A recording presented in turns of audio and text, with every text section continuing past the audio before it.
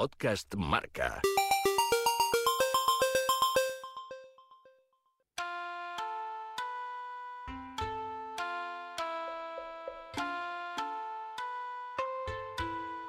La edad de oro del piragüismo español trajo consigo 4 medallas olímpicas en Río de Janeiro, la de Mayalen Chorraut en piragüismo slalom y 3 más en piragüismo sprint. El dúo formado por Saúl Cravioto y Cristian Toro y Marcus Cooper se colgaron sendas medallas de oro, pero a 5 meses de los Juegos no tienen asegurada su presencia en el barco español. Ellos tres, junto a Carlos Garrote, Carlos Arévalo y Rodrigo Germade, se jugarán las 4 plazas del K4 500, que luchará por medalla en Tokio y que ya ha subido al podio mundialista durante todo este ciclo. La primera fase de los selectivos llegará en Castelldefels. De los 6 aspirantes, 1 quedará fuera de la carrera olímpica. Será el sexto tras la suma de puntuaciones y resultados en 2 pruebas de K1 200 y K1 400. Carlos Garrote ganó el oro mundialista en el K1 200 en 2018 y el bronce en 2019. Ha ganado todo lo que se puede ganar en el mundo del piragüismo, pero todavía no ha cumplido el sueño de ser olímpico. Con Garrote y a por todas, llega la 6ª entrega de nuestra marca olímpica. Carlos Garrote, muy buenas tardes. Hola, muy buenas tardes. Queda muy poquito para Tokio y queda muy poquito para lo que nosotros denominamos como los trials, ¿no?, estadounidenses y keniatas y todo esto cuando hablamos del atletismo. Pues esto es igual, pero a la española, en el piragüismo. Es, no sé si otro mundial u otros Juegos Olímpicos, pero algo parecido, lo que se viene en unos días. Sí, la verdad que yo personalmente la afronto con muchas ganas.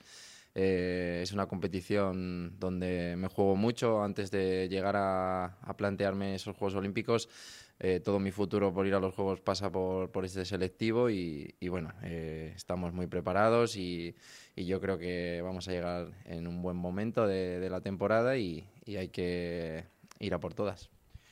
Creo que para explicar la dureza de la clasificación en el piragüismo español no hay nada como decir. Estamos hablando con un campeón de Europa, con un campeón del mundo, que no ha sido olímpico y que ahora mismo ni él ni otros cuantos, que además también han sido campeones olímpicos, tienen el billete garantizado. Es que según como lo dices es muy complicado porque todos tenemos unos resultados muy buenos internacionalmente y yo creo que estamos capacitados todos de poder ir a unos Juegos y defender lo que puede ser una futura medalla olímpica.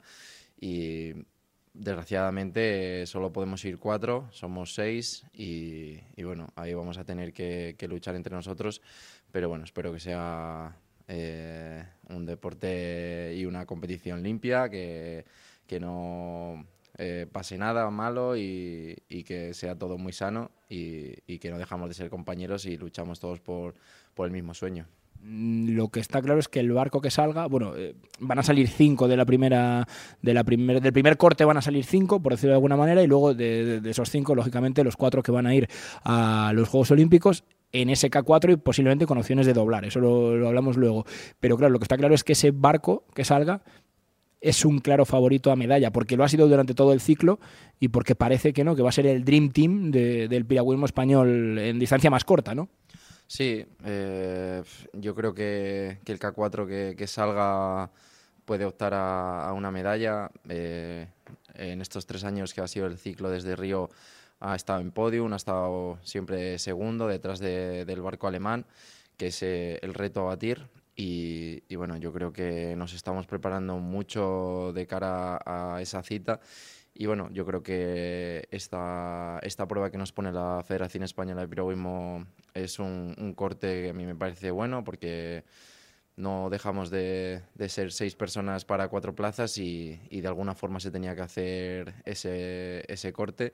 Y yo entiendo que que tengamos que prepararnos muy fuerte para esta competición, porque de ahí pasa todas nuestras opciones para ir a los Juegos.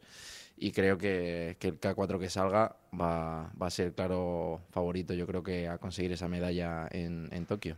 ¿Cómo has vivido tú los últimos Juegos, las últimas citas olímpicas? Por ejemplo, Río, ¿no? Es decir, yo quiero estar ahí en 4 años. ¿Cómo se vive? Bueno, yo pasé por el proceso de Londres, donde era muy jovencito, no me planteaba todavía el optar. Y bueno, yo ya estaba haciendo el K1 200, pero me encontré a un Saúl muy fuerte, que luego pues fue subcampeón olímpico. Y bueno, esa ilusión de un niño de verlo ahí cerquita, pero sabiendo que tenías a un referente como era Saúl, que llegó y quedó subcampeón olímpico. Luego en Río lo afronté, aposté muy fuerte porque veía que podía ser mi año, y en 2016 pues opté a viajar a Sevilla a prepararme igual que ahora, estos selectivos que te pone la federación. Y luego pues nos salió, otra vez nos encontramos a un Saúl que estaba muy fuerte, tanto Saúl como Cristian Toro estaban increíblemente fuertes y bueno, llegaron y quedaron campeones olímpicos. Ha sido como siempre, me he quedado a las puertas de ir a los Juegos, quedando siempre en el K1 200 segundo, detrás de Saúl. Y bueno, ahora hay que afrontarlo diferente. Hemos sido campeones del mundo y campeones de Europa en 2018 y creo que es una buena oportunidad para conseguir ese sueño de poder ir a Tokio 2020 y estamos convencidos de que tenemos muchas opciones de ir. Mira, otro dato, ¿no? Para que la gente se haga una idea. El año pasado, por ejemplo, no en esos selectivos, recuerdo que Pelayo Roza, que luego también estuvo en el Campeonato del Mundo, aunque no en esas disciplinas olímpicas, fue el más rápido, yo creo recordar, en los selectivos. Ni siquiera tiene opciones de meterse en ese barco, para que la gente se haga una idea de la gente que se descarta, ¿no? Que se queda fuera de solo optar a estar en el barco olímpico. Sí, la federación decidió hacer como un pequeño corte de estas 6 personas que optamos a estas pruebas. Somos los 6 que en este ciclo olímpico hemos estado en el barco y hemos sido subcampeones del mundo en SK4. Y como tú bien dices, Pelayo Roza es un fantástico deportista. Vamos, es mi compañero de entrenamiento diario y le tengo un aprecio increíble, y el año pasado pues en el selectivo nos ganó a todos y lo que pasa pues eso, que a veces la federación tiene que tomar esas medidas que bueno, a veces perjudican o favorecen a unos o a otros y bueno, es un chico joven, yo creo que le queda mucho recorrido. Y bueno, yo creo que para los siguientes Juegos va a ser un claro candidato a estar siempre de titular en este barco porque lo vale, ya lo demostró el año pasado. Pero bueno, somos tantos y tan buenos que todos no entramos. Para entendernos, para los que no sabemos, bueno, en un K4, lógicamente, el que va adelante es la marca, detrás se sitúan otros 3. Cualquiera puede ir, para explicar un poco, ¿no? de forma didáctica, cualquiera puede ir en las 4 posiciones, o qué tiene que tener el que va al final, a diferencia del que va abriendo. Bueno, la marca, lógicamente, es el que indica un poco el ritmo, ¿no? La frecuencia de palada y demás, la velocidad. Pero ¿todos podéis desempeñar todas las posiciones o es mejor que los más grandes estén más atrás, los más pesados? No sé. Bueno, eso ya es dependiendo del entrenador, del seleccionador, lo que decida y lo que vea que va bien a cada deportista. El primer puesto, como tú dices, es el que lleva el ritmo, el que dirige la embarcación y como la punta de la embarcación. Y el que va de 2 es un poco el que va acompañándole y digamos que todavía encuentras ese agua tan dura que más o menos se asemeja a ir de marca, ir de 2, y luego ir de 3 y de 4, pues digamos que están buscando como sea como el pulmón del K4, personas un poco más resistentes que aguanten ese 500 al final, donde los 2 primeros, el marca y el que va de 2, sean los velocistas y el que va de 3 y de 4 sean como el pulmón de ese K4 que haga que lleguen al final. Eso es lo que está buscando España hasta ahora y bueno, ahora depende de cómo se quede el K4 y los 4 mejores en este selectivo. El entrenador tendrá que jugar con esas posiciones, pero yo creo que es todo una cuestión de acoplamiento, de que la gente eche horas en SK4 y bueno, yo creo que somos 6 personas muy capacitadas y que los 4 que salgan van a rendir en cualquier puesto y van a llegar a los Juegos en plenas condiciones. Las últimas semanas hemos escuchado, por ejemplo, a Saúl Gravioto hablar de los criterios, de que si se está alargando mucho, se está demorando mucho esta situación. Para los piragüistas, ¿qué hubiera sido mejor? ¿Haberlo hecho antes, al cierre de la temporada pasada? Es que en invierno no se puede hacer porque estáis en pretemporada. ¿El mejor momento es ahora? ¿Tú crees que el final es ahora? Porque al final se trata de estar bien en Tokio, no estar bien en 2019 ni en 2018, ¿no? Sí, ahí cada uno te dirá su opinión y ninguno pues coincidirá seguramente. Es un proceso difícil, está siendo algo largo, pero es que más tarde y más temprano tampoco se podía haber hecho. Es un proceso que se tenía que hacer sí o sí, porque los 6 no podemos ir y los 6 nos merecemos ir. Pero yo creo que es un proceso justo y donde los 4 mejores son los que tienen que salir. Y como tú dices, Saúl nunca ha clasificado el año antes. Siempre ha tenido que hacer su pico de forma en ese preolímpico europeo y luego ha sido campeón olímpico. Así que muy mal tampoco le ha ido y creo que a veces que te midan antes de esos juegos y vean en qué nivel y en qué punto estás físicamente, pues lo veo bien y yo creo que es una prueba donde nos va a venir bien de cara a esos juegos. ¿Vosotros mismos imagináis la posibilidad de que Saúl no esté? Es que parece complicadísimo. Sí, es muy complicado, pero bueno, en teoría los 6 partimos con las mismas reglas, con los mismos méritos y yo creo que es una cosa que no pensamos que sea posible que Saúl se quede fuera. Yo creo que es el que menos opciones tiene que darse fuera de todos por lo que es Saúl y por el nivel que siempre da en este tipo de selectivos. Saúl nunca ha perdido un selectivo nacional y no creo que sea tampoco este año. Así que yo creo que por esa parte no lo imagino. Si tú vas, ¿doblas? No lo sé. Eso es una cosa que se tiene que ver también el día del selectivo. Para mí sería un gustazo el poder defender mi K1 200, pero sé que todo parte de ir a esos juegos por ir en el K4. Yo lo único que quiero es ir y luego que pase lo que pase. Yo he clasificado en el K1 200 metros y soy medallista en el último mundial, entonces lo que más me gustaría en esos juegos es defender el K1, pero si hay alguien en España que es mejor que yo, ahora es momento de verlo y de que pase lo que pase. Yo intentaré defender el K1 200 y estar en ese K4 y sería un gustazo poder remar 2 pruebas, pero el reto es ir y si es en 2 mejor, pero si es en una, pues perfecto. Lo voy a decir yo, no lo vas a decir tú. Vaya putada que justo ahora hayan cambiado las normas, ¿no? Sí, porque antes el que clasificaba iba y ahora pues han limitado esa cuota de plazas. Entonces pues estamos en esta situación que no es agradable para ninguno de los 6 y tampoco para la federación. Donde podemos haber ido todos, 2 se van a tener que quedar en casa y eso es muy complicado. Y por eso, bueno, quizá en este sentido se está alargando un poco el proceso de esa incertidumbre de a ver qué va a pasar. Pero bueno, ya quedan 2 semanas y en 2 semanas nos tenemos que jugar pues todos estos sueños, todos estos objetivos y hay que lucharlo. ¿Tan tenso está siendo?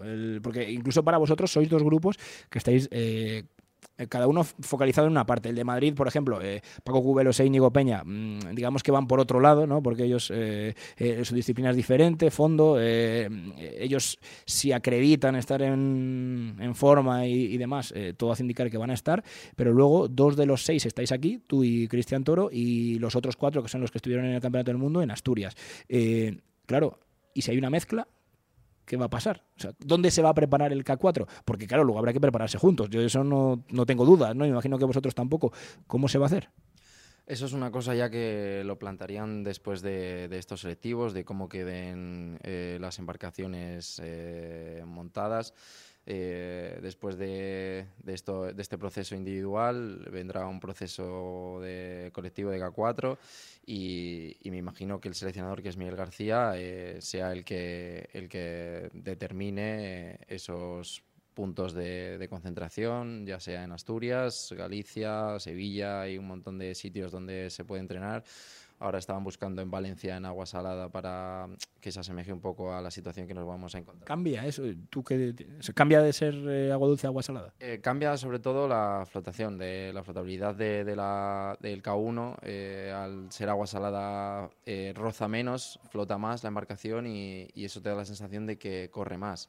Y sí que puede cambiar, de que a lo mejor la pista sea un poco más rápida y sí que cambia solo por eso. En agua dulce, agua salada, pues flota un poco más la piragua y rozamientos menos y corres un poco más. Pero básicamente después de días casi no lo notas. Y es lo que te digo, después de los selectivos, el seleccionador me imagino que determine dónde se preparará toda esta concentración, todos estos meses que quedan hasta Tokio y se aceptará lo que sea. Porque la última palabra la tiene él. Me imagino que sí, o sea, el seleccionador seguramente sea el último que decida dónde, cuándo y con quién. Claro, y todos estamos hablando, hay muchas ganas, ¿no? Y muchas esperanzas por los resultados previos de mundiales, de europeos, incluso en Juegos Olímpicos anteriores. Y si sale mal, porque si sale mal, no está siendo sencillo. Quiero decir, toda esta tensión que hay durante estos meses, claro, si sale bien, se va a olvidar, pero si sale mal, claro, igual alguno ajusta cuentas, ¿no? Quiero decir, alguno va a aprovechar la marejada. Bueno, eso es ser un poco oportunista. Yo creo que lo que hay que hacer es afrontar este selectivo como lo que es y no hay más. O sea, el que piense en Tokio antes de pasar por este selectivo, yo creo que se está equivocando, porque es algo que después del Mundial en agosto de Hungría, yo era el primero que sabía que me la tenía que jugar, siendo campeón del mundo en 2018 y bronce en 2019. Sabía que yo en 2020 no tenía mi billete ya firmado para ir a Tokio. Entonces es algo que yo asumí, me preparé y decidí pensar en ese selectivo cuanto antes, que me iba a venir mucho mejor mentalmente a mí prepararme antes que después. Entonces, el que no haya cambiado el chip y había dicho, venga, me la tengo que jugar y es lo que hay, porque 6 personas no podían ir, entonces creo que se está equivocando. Que luego va a aprovechar si las cosas salen mal en Tokio porque el proceso no haya sido lo más adecuado para esa persona o tal. Eso ya depende de cada uno. O siempre aparece en el del ya lo dije yo, ya lo decía yo. Cuando pasa y sale mal, ¿no? Ya lo decía yo. Ojalá que salga bien. Ojalá que podamos volver a cantar, pues no sé si 3 como en Río o las que sean, las que vayan saliendo. Si estamos allí, si son tus primeros juegos, vas a optar a todo. ¿Has pensado en algo? ¿En alguna celebración, promesa? Estoy aquí lo pensando, ¿eh? No, la verdad que... Vete pensando. Que bueno, ojalá me llegue el momento de pensarlo. Sería increíble, serían mis primeros juegos y bueno, como es lo que me falta. Soy campeón del mundo y campeón de Europa. Y... ¿Es la última opción? ¿O te ves optando a París? Sí. Yo llegaría con 32, 33 años y a París y sería un momento que todavía deportivamente me encontraría bien, seguramente, si las lesiones me respetan, si todo me va bien y se consigue ir a Tokio, que es el gran objetivo, pues París es muy asequible. Pero lo que te digo, primero hay que pensar en este selectivo, que va a ser muy duro, va a haber mucha tensión, muchos nervios y bueno, también va a haber muchas ganas, que seguramente que solo lo supere todo.